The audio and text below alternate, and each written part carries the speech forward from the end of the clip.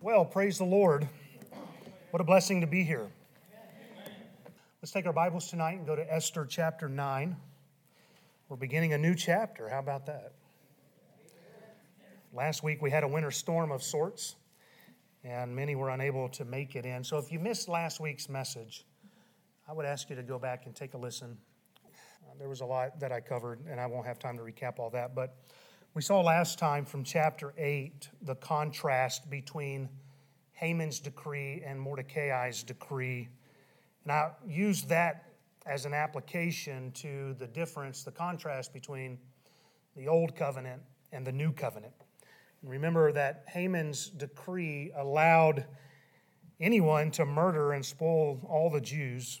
Mordecai's decree allowed the Jews to defend themselves. Persian law, you couldn't revoke a law. So once Haman's decree was issued, it had to be executed. And so they couldn't just get rid of that decree. But when Mordecai was in charge, he issued a decree that would allow them to defend themselves. And even though they still had the day of Haman's decree to face, we took note of how they were joyful. The Jews were joyful. They were glad after the decree was issued by Mordecai.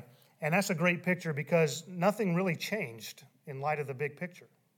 They still had the battles to face. And that's how it is for us. We enter the new covenant and we still have battles to face. And we talked about this, last Sunday morning maybe? I can't remember. That we'll face the same storms as the lost face. It's the same exact storm, but how we weather the storm and make it through is what identifies us as a child of God, because we can do so with joy and gladness. And sometimes that's difficult.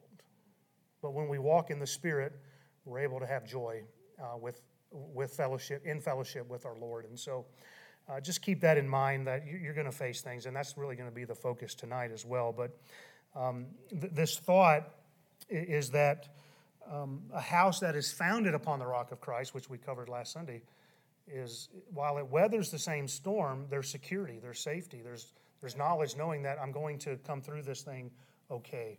Even though the lost would go through the exact same storm, they may not weather it as well because they're founded upon the sand and their house will fall. And so what an important point for us to make sure we're grounded in the Word of God. Being a child of God will not exclude you. Through it all, we can experience the peace which passes all understanding. And that's really the key, having that peace of God. All right. We actually covered a record number of verses last week, probably for me in one sermon ever. And so you ought to pat me on the back for that. We're really screaming through this. We made it from verse 3 all the way down to verse 17 of chapter 8. That's incredible. And so you're welcome. And tonight we'll begin chapter 9. Let's read verses 1 through 16. Actually, you know what? Let's just read verse 1 because I thought we were going to cover more ground than we are.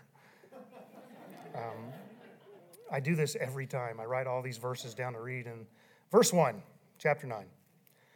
Now in the 12th month, that is the month Adar, on the 13th day of the same, when the king's commandment and his decree drew near to be put in execution, in the day that the enemies of the Jews hoped to have power over them, though it was turned to the contrary, that the Jews had rule over them that hated them. And I believe that parenthetical statement is really telling us what's about to happen, that they were wanting, the enemies of the Jews obviously wanted to defeat them, but that didn't happen. God turned it into their favor.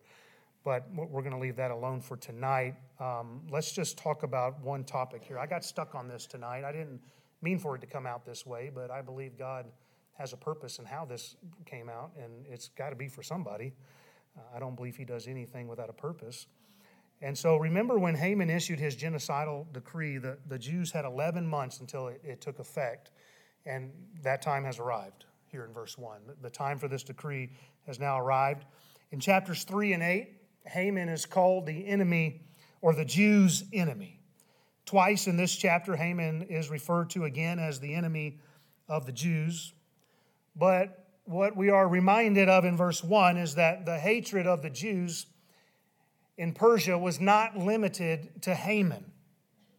4 times in this chapter, reference will be made to the enemies of the Jews. In verse 1, we read the phrase, the enemies of the Jews. In verse 5, we'll read, the Jews smote all their enemies. In verse 16, we read that the Jews had rest from their enemies. And in verse 22, the Jews rested from their enemies. Clearly, the Jews had enemies throughout the Persian Empire. It was not limited to Shushan, the palace area. It was not limited to Haman, but there were enemies scattered throughout the entire 127 provinces of Persia. And the hatred against them, it did not matter the political climate. Because when Haman was in charge, they had enemies. When Haman was taken out and Mordecai was in charge, they had enemies. The political climate didn't change the fact that they had enemies.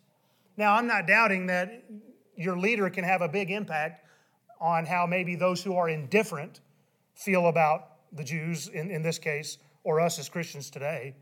And so when we have bad leaders, obviously there's going to be more of an open door to hate Christians. When we have a good leader, perhaps there'll be more acceptance. But one thing's for sure, there's always enemies.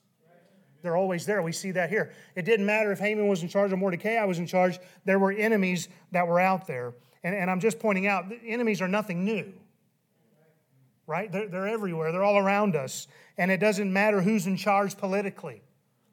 Now, I'm all for having somebody good in charge. And I think we ought to vote for that and pray for that and all the rest. But enemies will always be here. The severity may ebb and flow with leadership, but we know for sure those who hate God's people will always be around. And we know this because the Bible says when the Lord returns, his enemies will be made his footstool. So if the enemies are here when he returns, they're here all the time. So we're not going to escape it. And it's going to be here till the end of this age. Don't expect a life with no attacks. Congratulations. Thanks for coming tonight. That's your encouragement. Don't expect a life with no attacks from the enemy. Rather, expect it.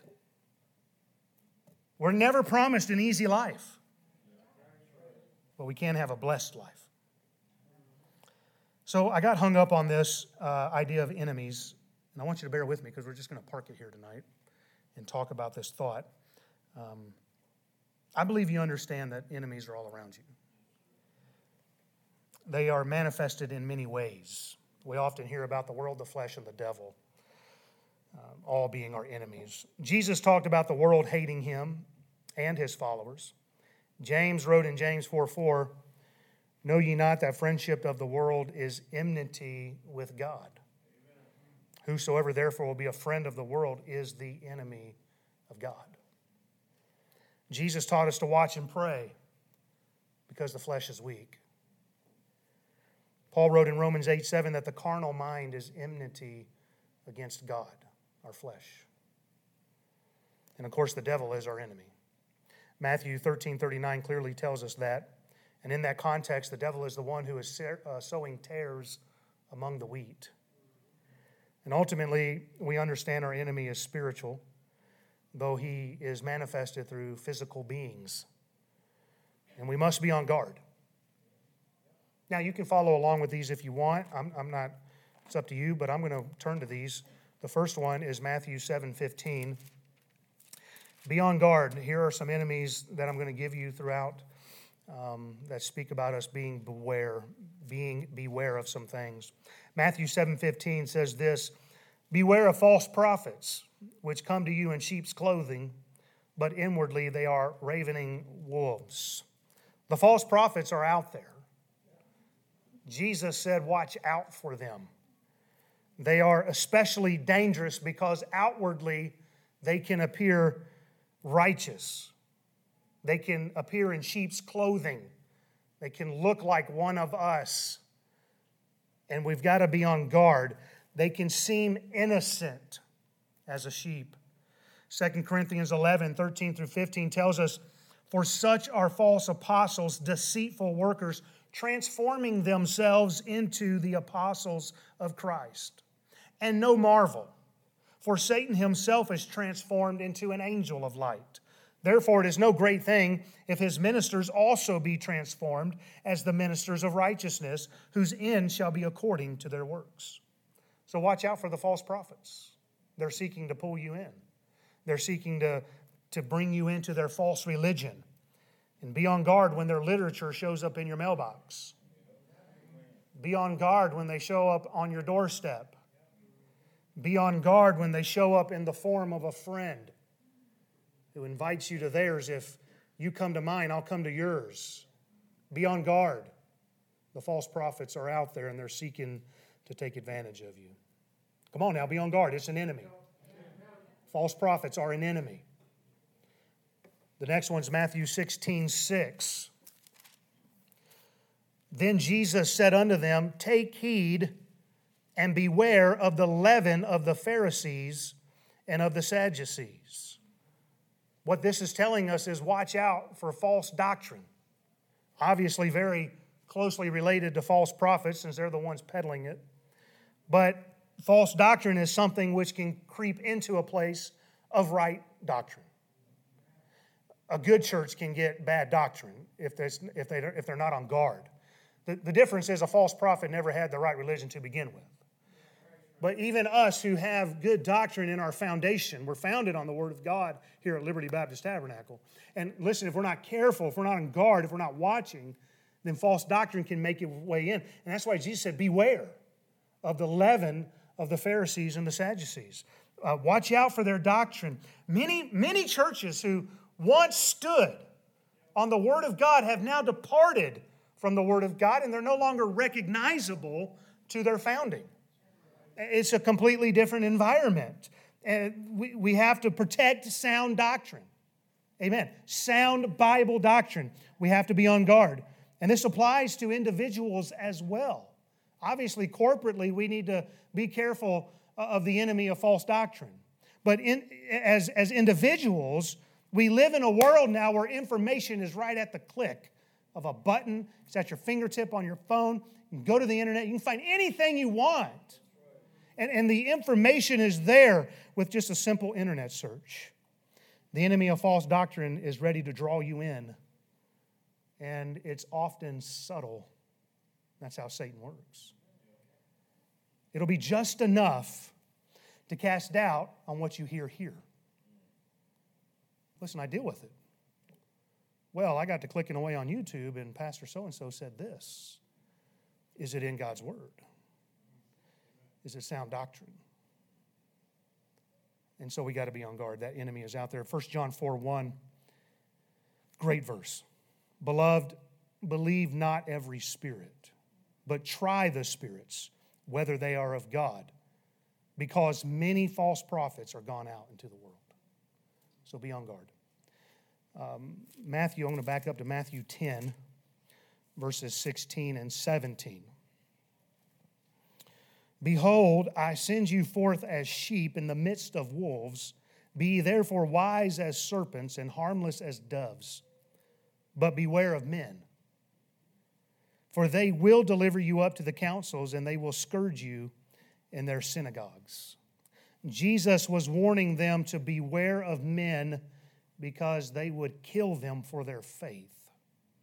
That's what John tells us in chapter 16 and verse 2. Jesus said, the time cometh that whosoever killeth you thinketh that he doeth God's service. That's how dangerous men can be. They can be so mixed up and confused that they'll actually think they're doing the will of God when they're really doing the will of the devil. Watch out for the wickedness of mankind, because often they know not what they do. Isn't that what our Lord said when he was on the cross? Father, forgive them, for they know not what they do. They were crucifying the Messiah, the Christ. So watch out. Watch out for men, because men can be merciless. Amen. You ever had a friend turn on you? Merciless. All of a sudden you're an enemy. David said in 1 Chronicles 21:13, I won't give the background, but it's when he had to choose his punishment.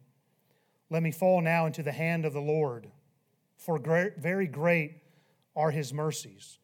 But let me not fall into the hand of man. Why? Because man will not be merciful. Be on guard. Beware. You say, who can we trust then?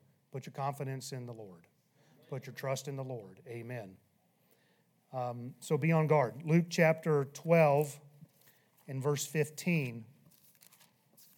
The Bible says, and he said unto them, take heed and beware of covetousness, for a man's life consisteth not in the abundance of the things which he possesseth. So be on guard against lusting against possessions, desiring to have the things of this world. Be on guard. It's an enemy. Covetousness is an enemy. And when you begin to covet, various problems can arise. Many problems, actually. Covetousness fights against contentment. And we're taught that godliness with contentment is great gain.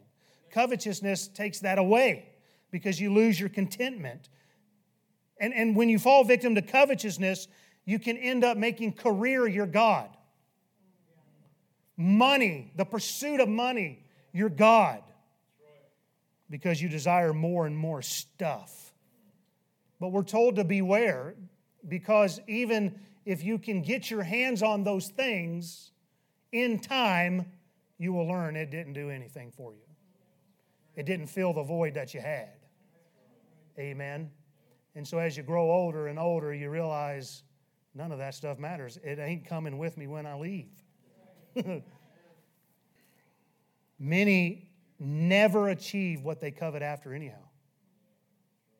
And the reason why you have to beware of covetousness is because when you covet those things and you don't achieve them, then you can fall victim to looking at God and saying, you owed me, and you didn't come through. And now you're bitter at God and you're mad at God because life didn't turn out how you wanted it to. Well, I got news for you. Life isn't going to turn out how you wanted it to. Be on guard. There are many who are trying to convince you that once you are in Christ, God is going to prosper your way financially and physically. And when that doesn't happen, if you're coveting, if you're not on guard for covetousness, and that begins to happen, you're going to begin to wonder, is my faith wrong? Because this man's telling me that if I had faith, then all this would happen. Well, be on guard. It's an enemy. Colossians 2:8 is the next one. I'm trying to move fast. I'm sorry if I'm going too fast. Colossians 2:8, beware lest any man spoil you through philosophy and vain deceit, after the traditions of men, after the rudiments of the world, and not after Christ. So be on guard. Watch for those who seek to spoil you. And that doesn't mean to give you all the goodies. That means to take them away. Right? We often talk about a spoiled kid. He's got everything. But this is talking about stuff being taken from you by the enemy. And so watch out for those who want to use fancy talk to take advantage of you, to sound wise. That's what philosophy is. It's the world's wisdom. Be on guard. Watch for those who try to take from you through vain deceit, those who would purposefully deceive you through their so-called wisdom. So be on guard. They'll do so through the traditions of men, the Bible says. In other words, beware, because if you fall to this enemy, you will become carnal. It's the traditions of men. You're not going to become more spiritual, although that's what the enemy will tell you. Don't be deceived, though they may sound wise. Stay with God's word. And the Bible says, let God be true, but every man a liar. Philippians chapter 3 and verse 2. Beware of dogs. Beware of evil workers.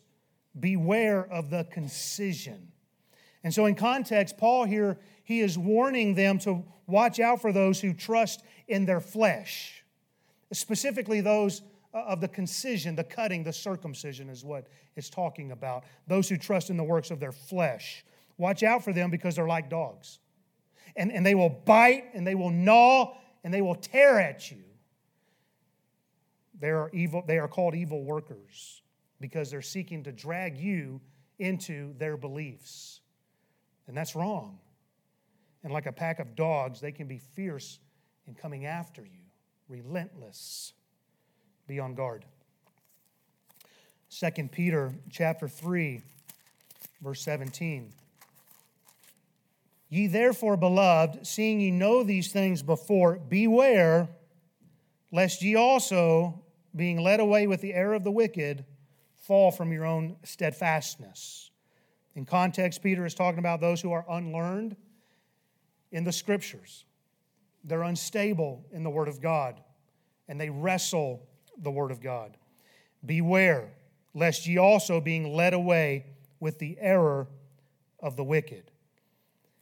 Beware, because if you are not grounded and rooted in the Word of God, you can fall from your own steadfastness. That's what it says. Beware of this enemy, because so many fall. They're no longer stable. They used to be a stable Christian. What happened? They were taken advantage of by the enemy. And this is why so many are unstable today, because they did not take their enemy seriously. They were led away with error. That's a departure from the truth. Be on guard. So these are all enemies that we're warned about with this word beware. Okay, that's obviously how I searched for this, amen. There's probably a lot more we could add to this, but I'm doing the best I can. And so be on guard against this. Just as the Jews had enemies throughout Persia, we too have enemies all around us. And beware of the false prophets, the false doctrines, the wickedness of men, covetousness, philosophy, vain deceit, evil workers, and the error of the wicked. And there's far too many verses for me to give you that talk about watch, be on guard, be sober, right? Watch and pray. It's almost, many times it's tied in with prayer. And so we've got to be on guard because the enemy is coming against us.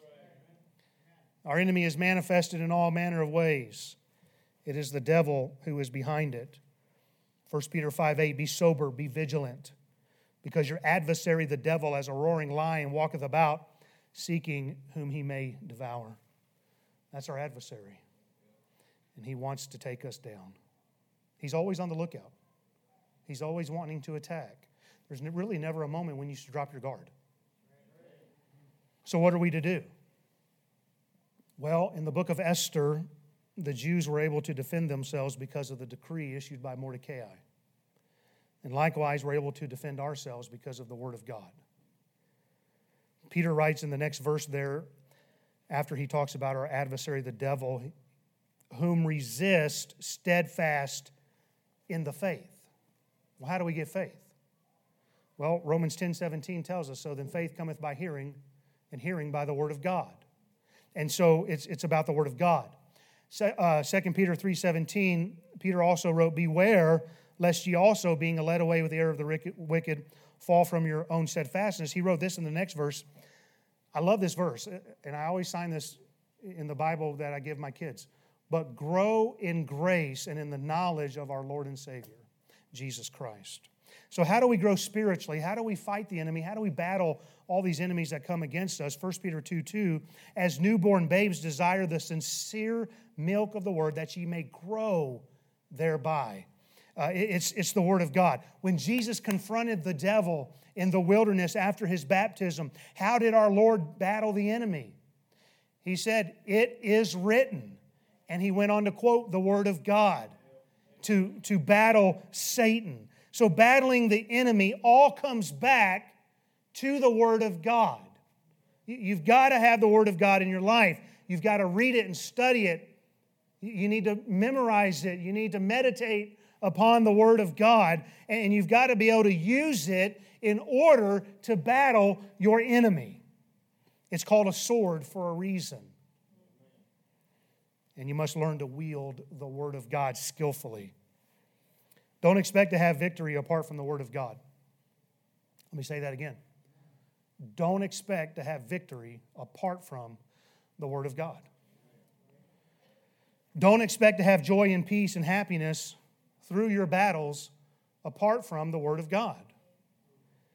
So let's suppose for a moment that Mordecai's decree didn't reach all of the Jews throughout the Persian Empire.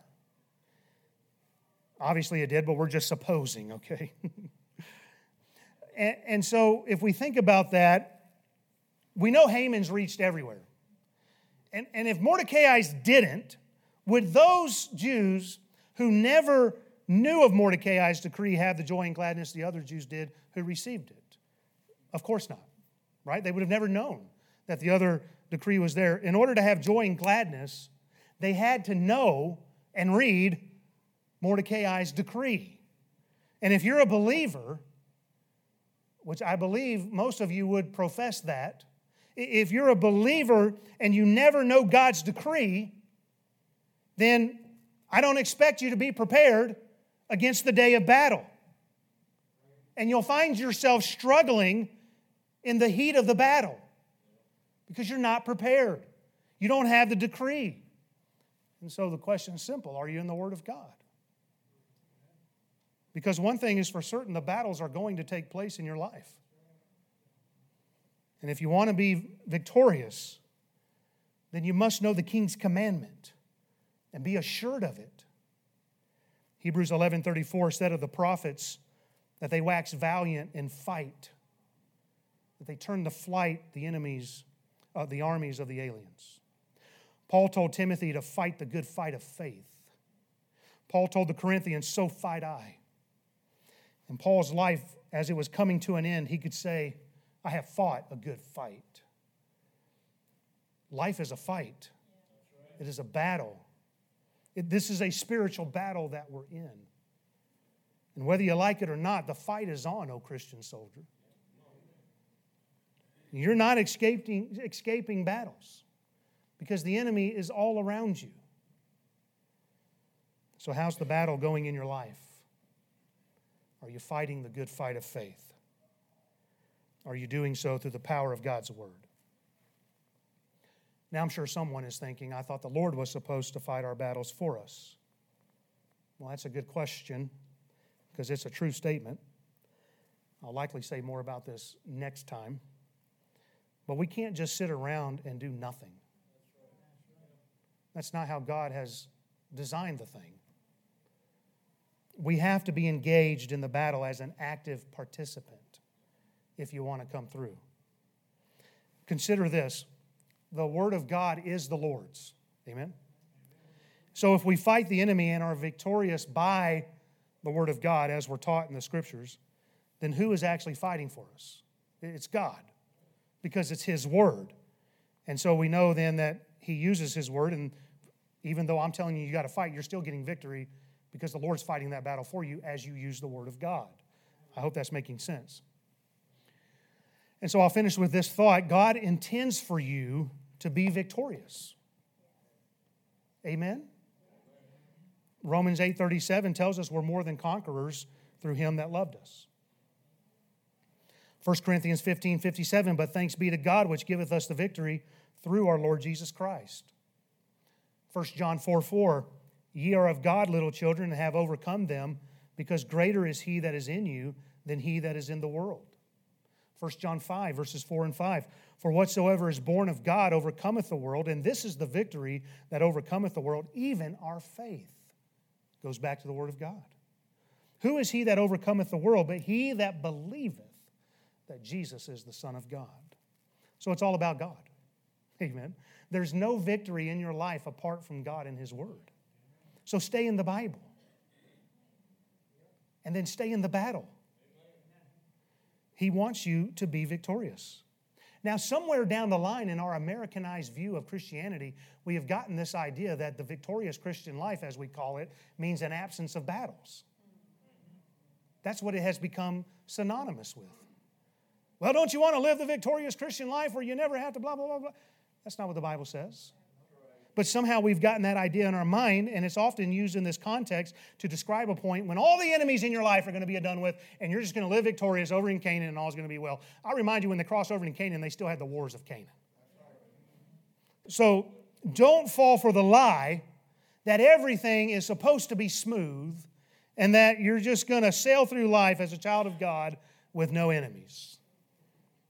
Instead, just go ahead and come to terms with the fact that you're going to have battles, that there are enemies, and they're after you.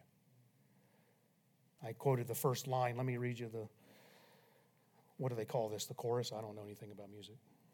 The fight is on, O Christian soldier, and face to face in stern array, with armor gleaming and colors streaming, the right and wrong engaged today. The fight is on, but be not weary. Be strong, and in his might hold fast.